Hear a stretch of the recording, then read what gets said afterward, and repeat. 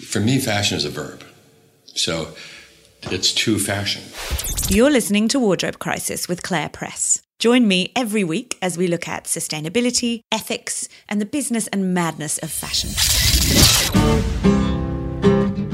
This week, we're having an important conversation with the extraordinary Tarana Burke, founder of the Me Too movement.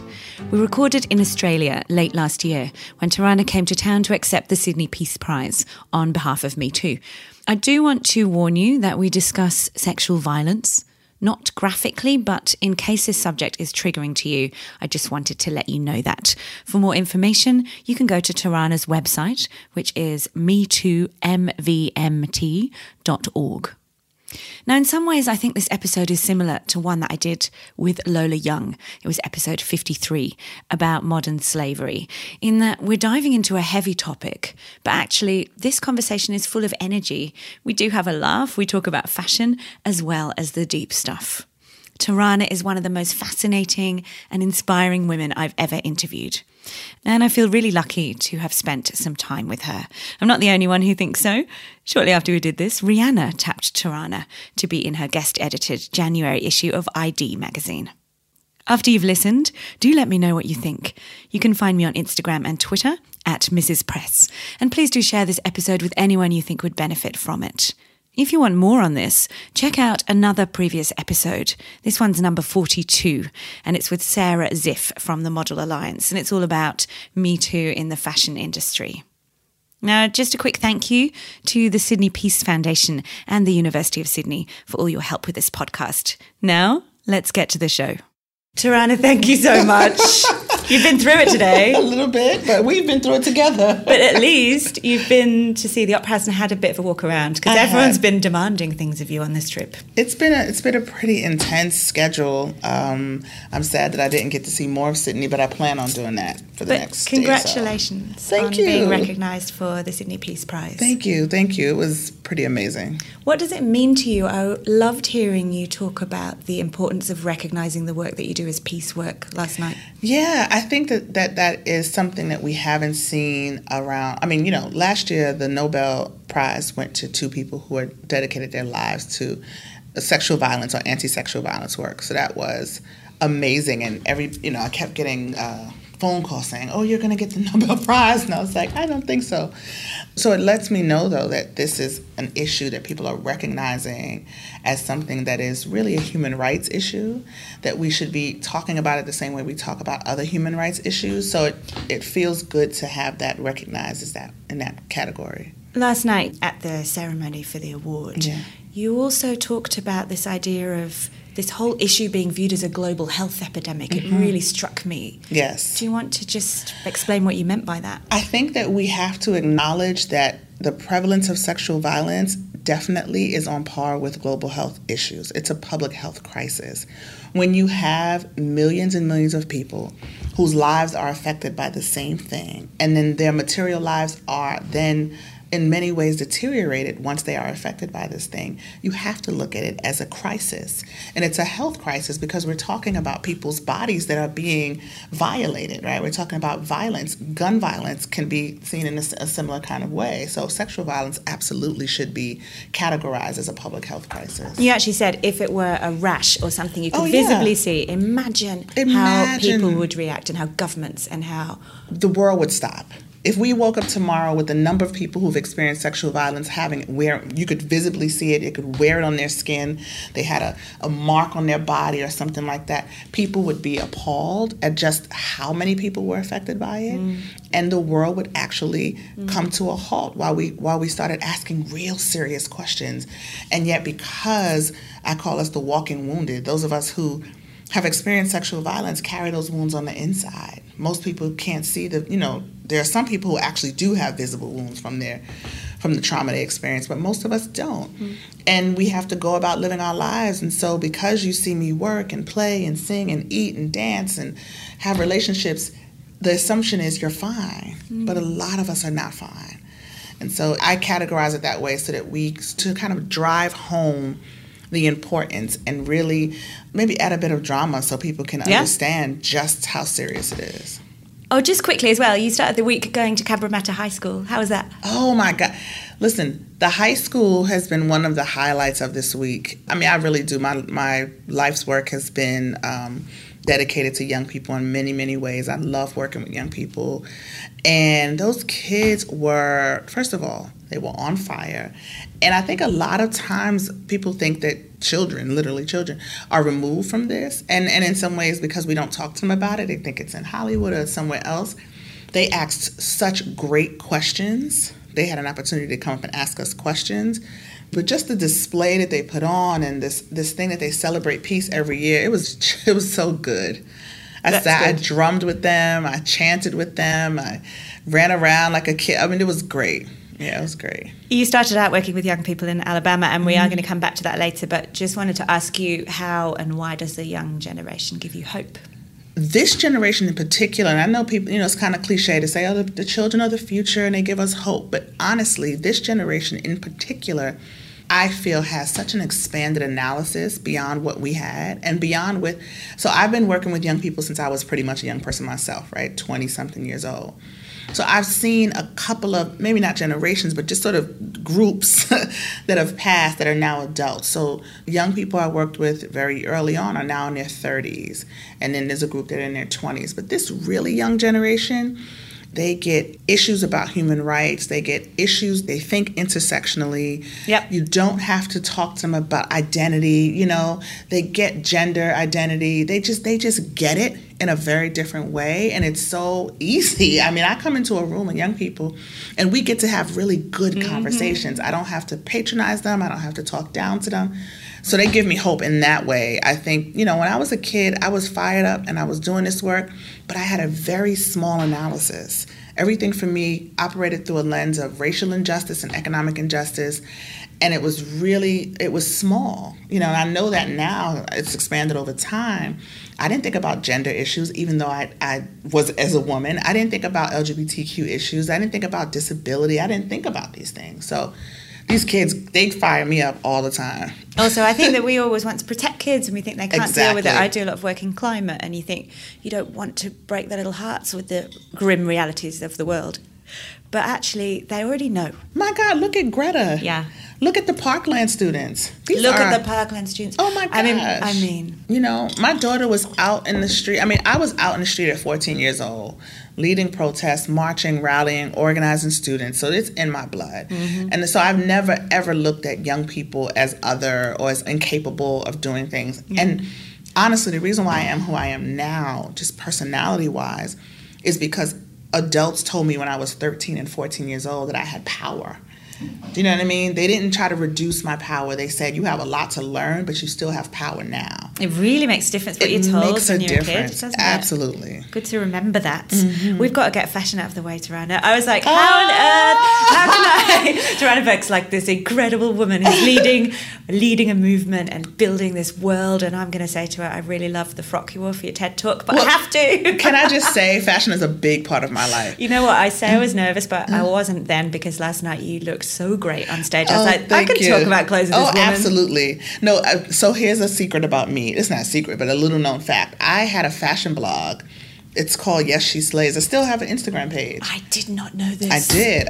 Fashion is a very big part of my life. And in fact, I talk about it in relation to my work because as a survivor, it's really important for me to present in the world in ways that make me feel good and make me feel seen and make me feel, bring me some joy. So I don't think it's frivolous at all. What were you wearing last night? Because it was extra good. So the same person who designed my TED Talk dress designed my dress last night. It's a woman. She's one of my best friends. Her name is Whitney Moreau, and her clothing line is called Onion by Whitney Moreau. Fantastic. So, this is hers too. This is old, but beautiful. But dress, the TED Talk dress, I wanted to ask you because it is a serious thing. When you know that all eyes are on you, and we'll share a link for everyone who hasn't seen it yet, which is no one because it's been watched by millions of people. But when you know that all eyes are on you, there is that comes with obviously great responsibility in terms of what you say verbally, Yeah. but also how you present. And I really thought about that. I thought about the color. You know, I wanted something that felt peaceful, that felt calm, and it made me feel calm, and it was comfortable for me to be in. So I gave a lot of thought to what I put on and what I wore. She made the dress for me. I picked the color, and then she so it's this dress. It's actually this same style. Oh, the same shape, yeah. Right. It's a wrap dress. It's one of her signature styles, but she made it in that color and just a really soft fabric. I do not. It's in fact, when I first was sort of discovered in the world, people didn't know who I was, so they were doing these searches online. So some magazines were using my blog pictures because there were not a lot of pictures of me online. So there are all these like pictures of me in thigh-high boots and leather jackets and things. I'm going to dig for some of those pictures. Oh, you that have is good. to. So it's my Instagram is called Yes She Slays. But actually, these things are also really good ways of connecting. They're good ways of breaking down barriers. Yeah. You know, clothes can be a communicator in their own right. It really is. I didn't grow up with a lot of money. I have loved fashion since I was a little girl. And, you know, Vogue was like $4 or something like that. September, you know, it's a big, thick book. My birthday is in September. And so every year when I turned 14, my mom was asking me, you know, what do you want for your birthday? We were in a supermarket. She would never buy me a Vogue. She was like, I'm not wasting money on that. I had to buy it myself. So I said, can you buy me the Vogue magazine? Oh. And she did.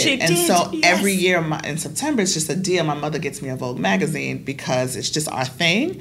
But I read it religiously every September. I knew all the designers when I was young. Like, I was obsessed with Vogue. And it had really good articles, and I could talk about things that made me sound fancy. You know, This is such a good news story for me. I'm delighted. One more quick fashion thing, and then we're going to move on to another area. But I do just want to ask about the power of clothes at the Globes, because we're recording this sort of in the run-up to the 2-year anniversary of that moment, which was such a... So iconic. I mean, I just think... anyone who thinks about clothes at all, it's stuck in everyone's mind, the visual image of everyone dressed in black. And of course there was some controversy around it. Well, that doesn't mean anything. It meant something to me. I was interested to know if you think it was, what you think about it. Do you think it was effective? I think it was effective. So the origin of that is really interesting. I was just telling it recently. Michelle Williams invited me to come. We had a conversation on the phone the day she invited me, and she said they were already intending to wear black. That was something that the actresses had already come up with. And when I asked her about the idea of not just bringing me, but bringing more activists and pairing them with other actresses, you know, she absolutely loved it. But my original idea was to have the actresses wear black and us to wear colors. Oh. Because I thought this is a way of visual amplification, right? The people who get the most attention all the time to wear black and play it down, and those of us who are being amplified, our voices being amplified. A genius idea. That there would be a visual amplification of us wearing color, but it didn't, you know. They wanted to be uniform. But after it happened, I thought, this is fine. It was a show of solidarity, you know, and it was a show of solidarity between these two worlds that never really get to collide. And let's just mention for listeners who need to be reminded of some of the other activists who came along. So there was Mariah Larassi, who came with Emma Watson. Yes. There was Rosa Clemente, who came Rosa with... Clemente came with Susan Sarandon. There was Saru Jayaraman, who came with... Amy Poehler. Ai-jen Poo, who came with Meryl Streep. Laura Dern came with Monica Ramirez. And Monica Ramirez really is important because she's the one who wrote the letter that prompted Time's Up to form. Right. So, yeah, she's from the Farm Worker Women's group. So let's just dial back to that moment. And I do want to get back into the viral Me Too moment. But just as we're on this subject, so this letter was published in Time magazine, and it was from the Alliance of Farm Worker Women. Right. And it was so powerful because it was saying, okay, we work in a very different world outside of the bright lights, off the stage and screen. Right. We're in the shadows, we're hidden. And yet we share this monstrous thing of being... I want to say, of dealing with harassment and abuse and exploitation and the same things that these women... But from men in power, I mean... Oh, absolutely. Absolutely. Same and story, different occupation, basically. The idea was we're all workers who are dealing with this thing. And Monica Ramirez is... I don't even know how to describe her. She is such a force, but she's gentle and compassionate in ways that you don't often see in people. She's deeply compassionate and deeply thoughtful. And she wrote that letter... And because who would think to do that, right? She wrote that letter and got it to the women in Hollywood, and their response to it really sparked this whole thing. So Monica was there with Laura Dern, And that experience, what that experience did, and I think the most important thing for me is it gave me a new level of solidarity with a group of women who I had not previously worked side by side with, and we still work side by side. We speak regularly. We text on the phone. We are co-conspirators in a lot of work together. So it's such a great night. It was such a great night. And I think it's easy to be reductive in the headline making on these kinds of things and say Hollywood or dresses and we'll get into this, focusing on the monsters behind the perpetrators. Right. But actually, if you look back at that moment, it was an extraordinary thing, a coming together of people from all different walks of life. So you got, domestic workers, farm workers, you name it, any worker. You had workers, and you had survivors. You had people who had experienced all forms of sexual violence. You had people who, some of the stories, and I don't mean their personal stories, but some of the conversations we had with the actresses about the ways in which they're limited, and they have to show up in a very finite way in order to be successful in Hollywood. Oh, well, we're back on clothes, because there's also this ridiculous pressure and tyranny of a certain kind of image. Yes, and they have to wear certain clothes. So even in wearing black, they were in designer clothes, and some of them had obligations to fill. It's just like their lives are. I know people are like, oh, poor you're forced to wear Louis Vuitton, but it's not just that. It's just so much control that is exercised upon them, and they were in some ways looking at us like, you all are so free. You get to say what you want, do what you want, move how you want, and still be successful in your field, and they can't do the same thing. So it was interesting. The things that you thought you knew. We always think we know somebody else's life, and they don't have bad lives, but definitely they're human beings, and we tend to put them on pedestals and put them in a box and then want them to be perfect, and when they aren't, we just throw them away like broken toys, and it's so sad. They're really good people. Before we get off the kind of bright lights and fancy celebrity part of this, Me Too, the hashtag went viral in November when Alyssa Milano... In October 2017. When Alyssa Milano tweeted it, and then could you tell us the story of what happened? Because let's just say you're not on Twitter, or you weren't then. Or you weren't obsessively on Twitter. Yeah, I had like 500 Even though you were a fashion blogger once. Yeah, and that's the thing. I was a fashion blogger and freelance journalist, so I would go on Twitter to post, articles and to kind of chit-chat with friends and things like that. But I definitely was not a prolific Twitter user. Alyssa Milano has over 1 million followers, and of course she has a fan base and what have you. And that Sunday she put out this tweet, and it was in response to trying to drum up support for Rose McGowan, who had been pushed off of Twitter or banned or something like that. And somebody suggested this to her. She tweets it out and then gets this massive response. But embedded in that response were people saying, this already exists. There's a woman who started this work very specifically around sexual violence using Me Too. And then that drum beat kind of got bigger and bigger until she acknowledged it. That was what happened on her end. On my end, I was having a minor meltdown about several things, about not being able to control the narrative and having what I thought was going to happen was that people, well, it has happened to some degree, people would take and run with it and not connect it to the original work. And I thought there are survivors of sexual violence who are bleeding all over the internet, and there's no containing the process. There are people who feel compelled to say Me Too and use the hashtag but don't know why, and there aren't resources set up to support them after, because I know what disclosure does to people. So I was just like wrecked with worry and fear. And I had a girlfriend who kind of said to me, well, one, you've been doing this too long for somebody to say that you haven't. You have tons of receipts. Just put them out. That's how the world works now. You put out your receipts. And so I posted a video that late that night or early the next morning saying of myself giving a speech wearing my Me Too shirt, which I always wear. I don't wear it as much now, but I used to wear this. It's our original T-shirt. It's black and pink. I've seen it. Yeah, and so I have on my Me Too T-shirt, and I'm giving a speech, and I said, it's been wonderful watching people use this, and let me explain to you why we say it and where it comes from. And I really think it was just sort of a perfect storm. I think people themselves were curious as to why it was a phenomenon, and they wanted somebody to give context. I also think that the general public, it was a moment where it really could have been all about Hollywood and but there were too many everyday people using this hashtag. 12 million people in how short a time? 24 hours. Do you know what I mean? That's well beyond anything Hollywood could even sustain. It had moved into the mainstream and out of this sort of, became this pop culture moment, but it moved into the mainstream, and it was, I think, the fact that we don't acknowledge that the movement was not built on the backs of Hollywood. Those women came forward and they were survivors, and they should have, and we should acknowledge them, and we wouldn't be here without them coming forward. But the Me Too movement, the hashtag went viral because of the labor of everyday survivors and because of people who had an experience with sexual violence across the full spectrum, not just being harassed at work.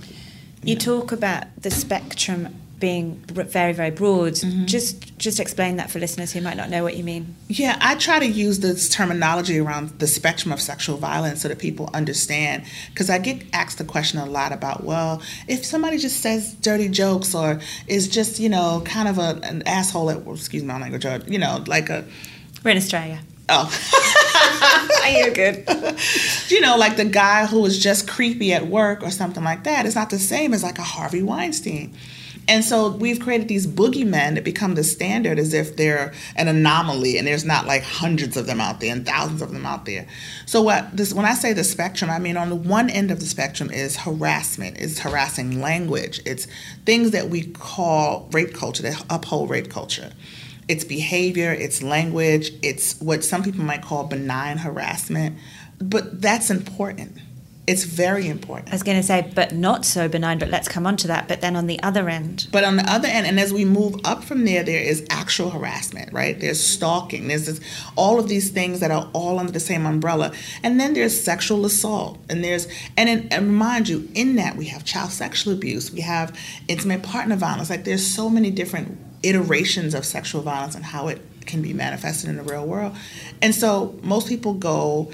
sexual harassment, and even when they say sexual harassment, they mean at work. We're not talking about street harassment. I thought that yesterday, that there was a lot of focus at the Peace Prize on everyone who spoke, apart from you, talking about work. And I was like, that's one aspect. It's just one aspect, and it's actually it's a challenge for us because even if you think about this, the Harvey Weinstein case, which so many people reference, is categorized as a case that upended this sexual harassment at work as an issue.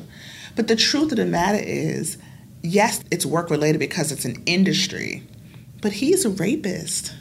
If you look at the cases that were levied against him, this is a man who physically assaulted women, who harassed them. Yes, there was a lot of sexual harassment, but we're talking about in hotel rooms. Mm-hmm. The story of Annabella Sciorra, the actress, where he kicks in her door and comes and sexually assaults her in her home. Mm-hmm. If you couch him under sexual harassment at work, it does not encapsulate all of this other behavior that we can't just put in one category. You mentioned before that often the kind of less extreme sexual harassment using language that is offensive or upsets people could be characterized as benign. Oh, well, he was just joking or he didn't mean it. But let's talk about how that adds up to a system of violence. Those are the things that create the environment for violence to happen.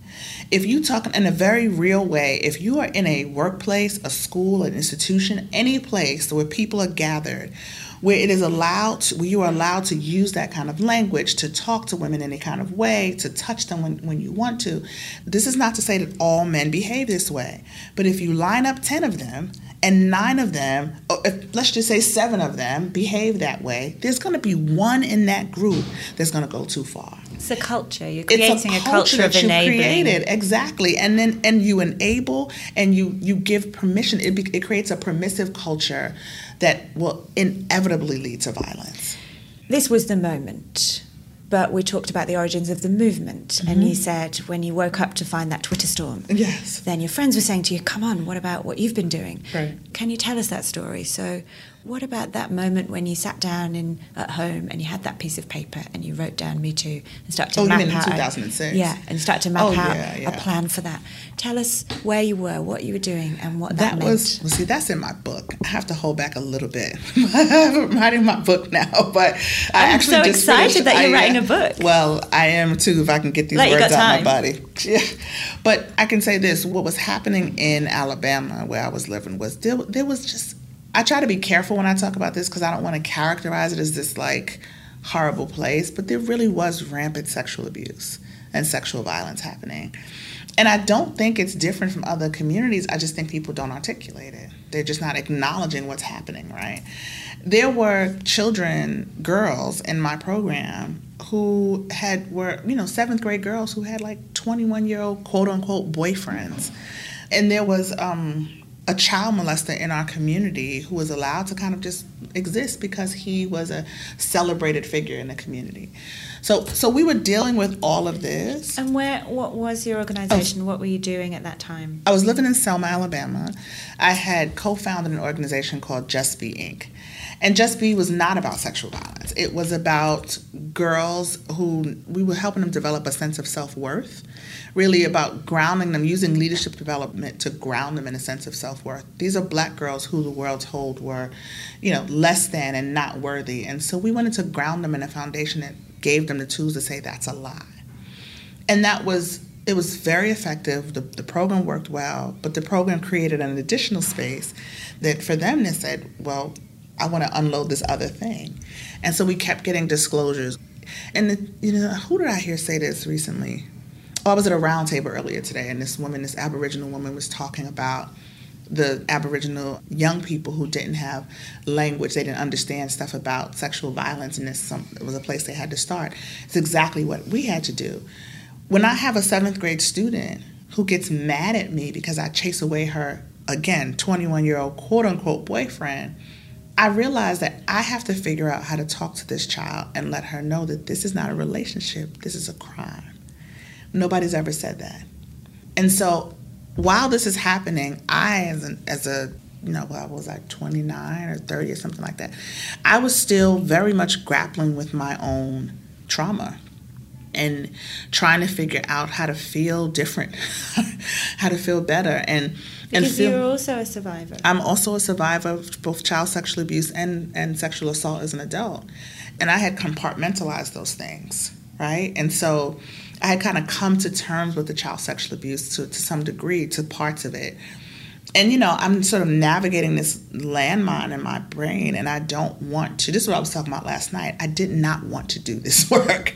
I really did not want to do this work. You hear the call, but you're like, actually, no, I don't know if I can take this on. Yeah, I just felt like I know my lane. I can help these young people, and what I'll do is go out and find resources for them.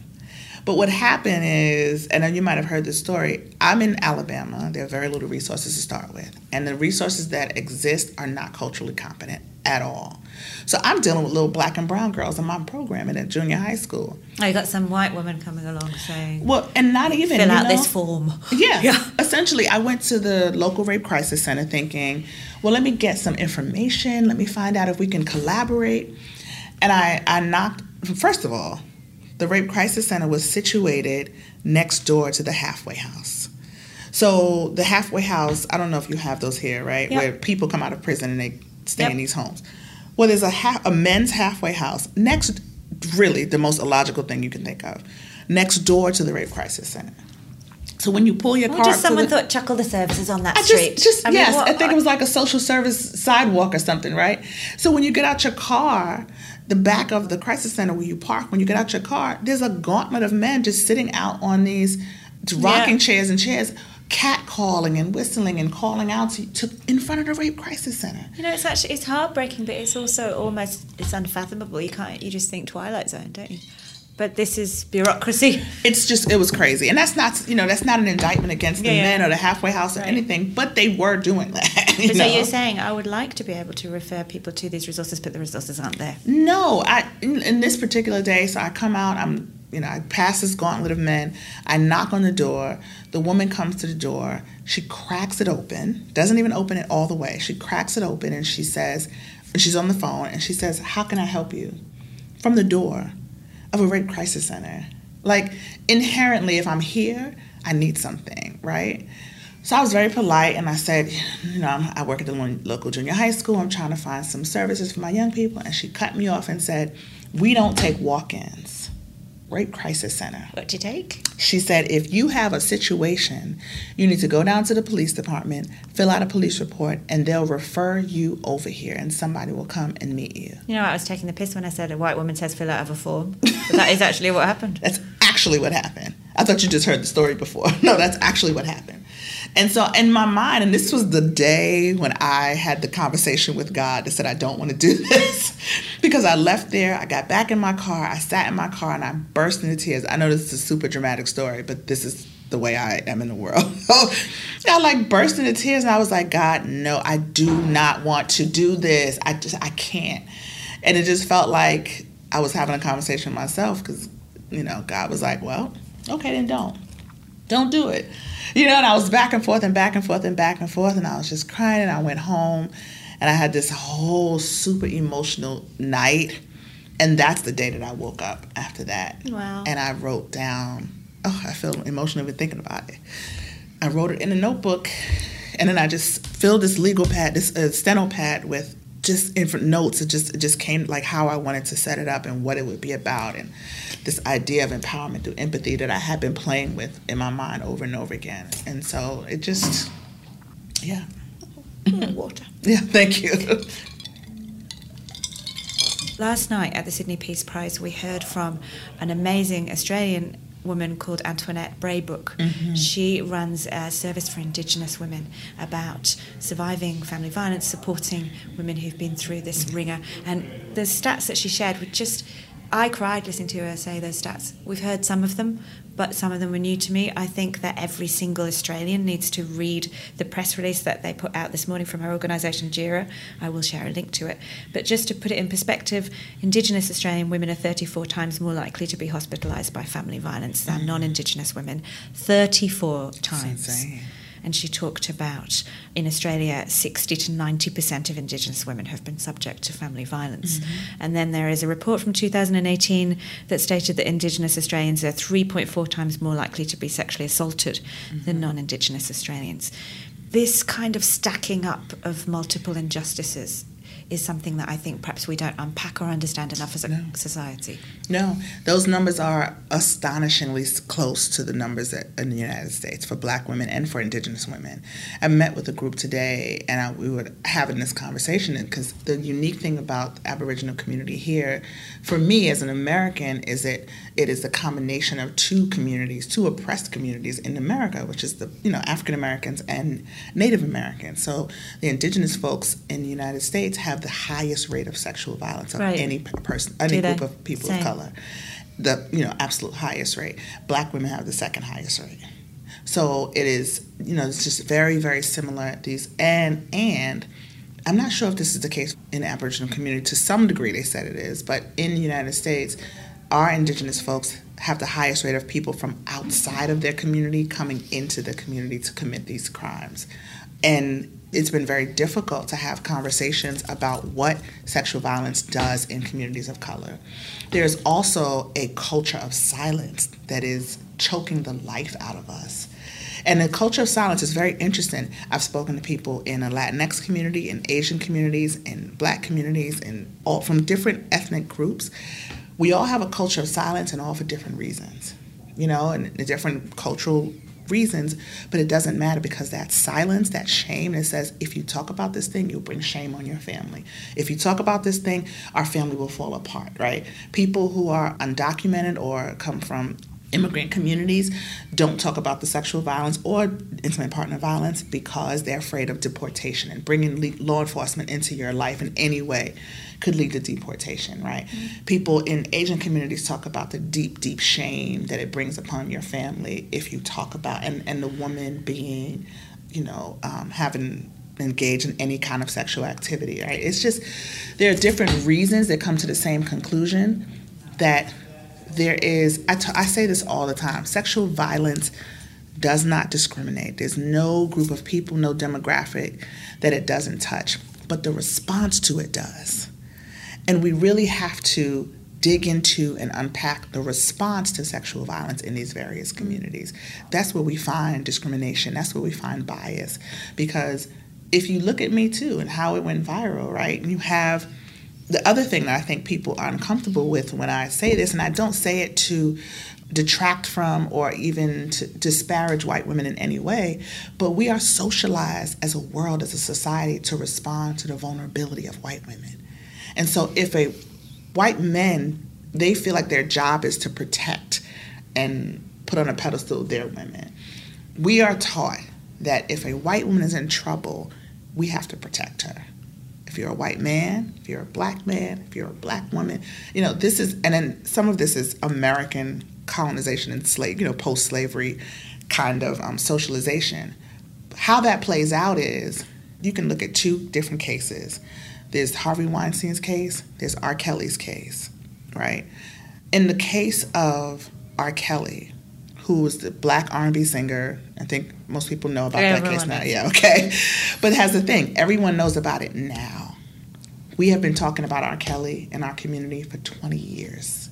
Oh, so it's the thing of don't bring down the black man. There's the thing of don't bring down the black man. There's the thing of this guy who's we look up to. The underlying thing behind the don't bring down the black man is you don't bring down the black man for these black girls. Oh. If R. Kelly had been molesting little boys, he'd have been outed years ago. I guarantee you, years ago. But because his victims were black girls, there is a reporter named Jim DeRogatis. R. Kelly was his white whale.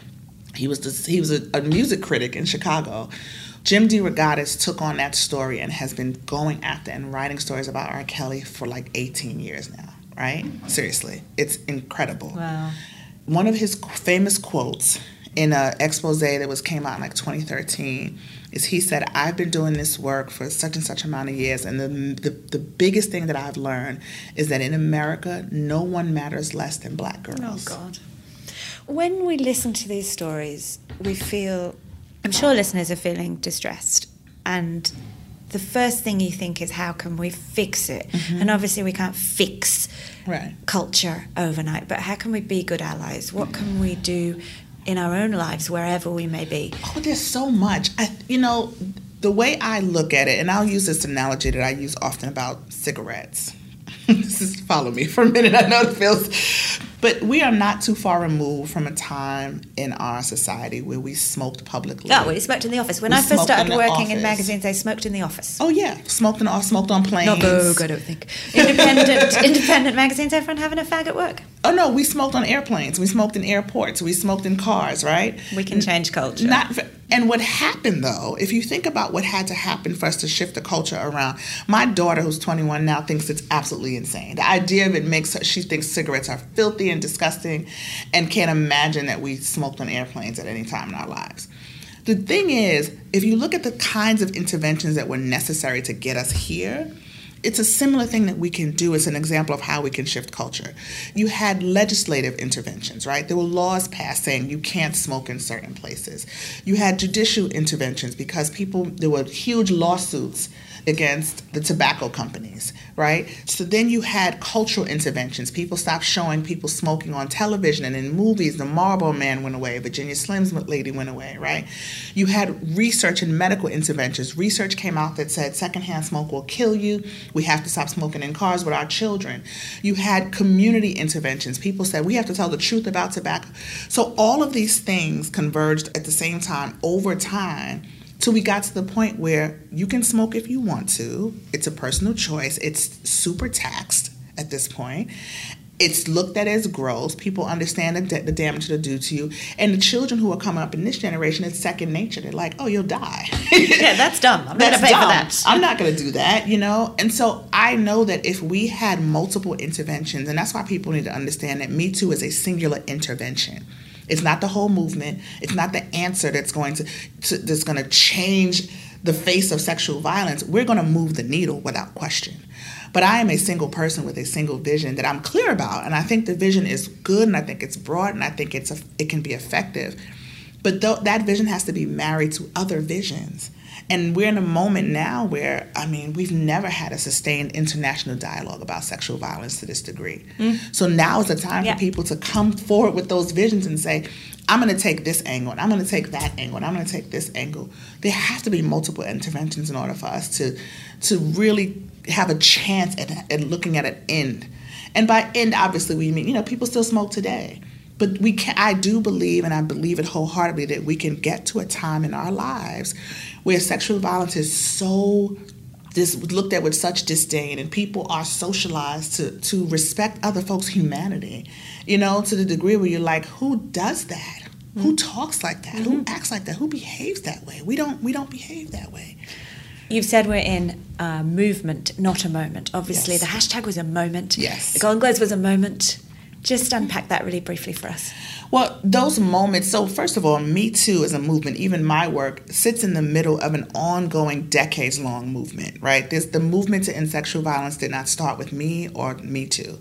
So if you keep that in mind, we've had big moments over time. The hashtag is probably the biggest moment in the movement to end sexual violence. And it's a moment that helped galvanize people. It was a shot in the arm to the movement that we are now riding on. We're riding on that wave, and we're expanding the movement because of the moment. And every time you have a moment, it is just about expanding the work. But it's not, the Golden Globes was a stunt. And the hashtag was a fluke, to be quite honest. Who knew, right? It could have come out and then disappeared a day later. But because it didn't, we are able to now build upon those moments to expand the movement. But people can't make a mistake and think that's what it is, because neither of those things are sustainable. I started off asking you about fashion because I love fashion, and you do too, so it's all right. I want to end with a slightly fashion question. Okay. With a deeper meaning, which is, I watched a video of you speaking recently at a Time event. Okay. You're wearing a red suit. It's fabulous. But you had a nameplate necklace on. I say nameplate because I think listeners can think about Carrie Bradshaw having a nameplate. But yours had a word on. The word was power. Mm-hmm. Let's just finish by you defining what power could and should look like in the future, Tarana. Well, first of all, the suit was Prabal Gurung. I love him. Yes, he gave me that suit as a gift, and I absolutely love him. He has been so supportive of the movement and of my work. The power necklace is important to me, and I wear it all the time. I wore it the other day here because I think that we have to reimagine and redefine what power can look like. Right now, the reason why sexual violence is so prevalent and the mistake that we make in examining it is that we're not looking at what unchecked accumulations of power do. When you have people, power inherently is not wrong if it's used well, right? And so the reason why I feel like survivors have power, most of us have had to figure out how to turn our trauma into some kind of triumph in our life, and that is power. There's power in numbers, there's power in work, there's power in healing, and if we think about it differently and not in a corruptive way, or that we have to use it to be corruptive, then it is the catalyst to move the needle towards ending sexual violence. It is the catalyst towards moving to a time where we really respect each other's humanity. Like, it feels very pie in the sky to be like, oh, humanity and dignity, but really, I just have to be Pollyanna in that way, because I really think it fundamentally is about respecting each other's humanity. And if we redefine power as that, I mean, how beautiful everything. life could be, right? It changes everything. I believe that. Thank you so much for doing this. Thank you. Oh, it's getting hard. My parents feel that this is a waste of time. I tell them go away 'cause everything is just fine. My friends will feel that I'm different and you. I tell them all that they are wrong because I love you. Thank you for listening to Wardrobe Crisis. To learn more about our guests and the issues that we've spoken about today, hop on over to my website, which is clairepress.com/podcast. You can get in touch there, and I really hope you will. I'd love to hear from you. And you can also find links to my social media. And finally, if you're enjoying the show, please head over to iTunes and subscribe. You know what they say, first in, best dressed. Subscribers are first to find out when there's a new episode, and it also helps other people discover Wardrobe Crisis, so I'd love your help with that. Because the more people who switch on to ethical fashion, the better. Music is by Montaigne. She recorded this special acoustic version of Because I Love You, which is from her Glorious Heights album, especially for Wardrobe Crisis. How good is that? Thank you, Montaigne. Because I love you. My parents feel that this is a waste of time. I tell them we're okay. I won't admit that I am blind. My friends will feel that I'm carrying a still. I tell them all that they are wrong. Because I love you. Because I love you. Because I love you. Because I love you.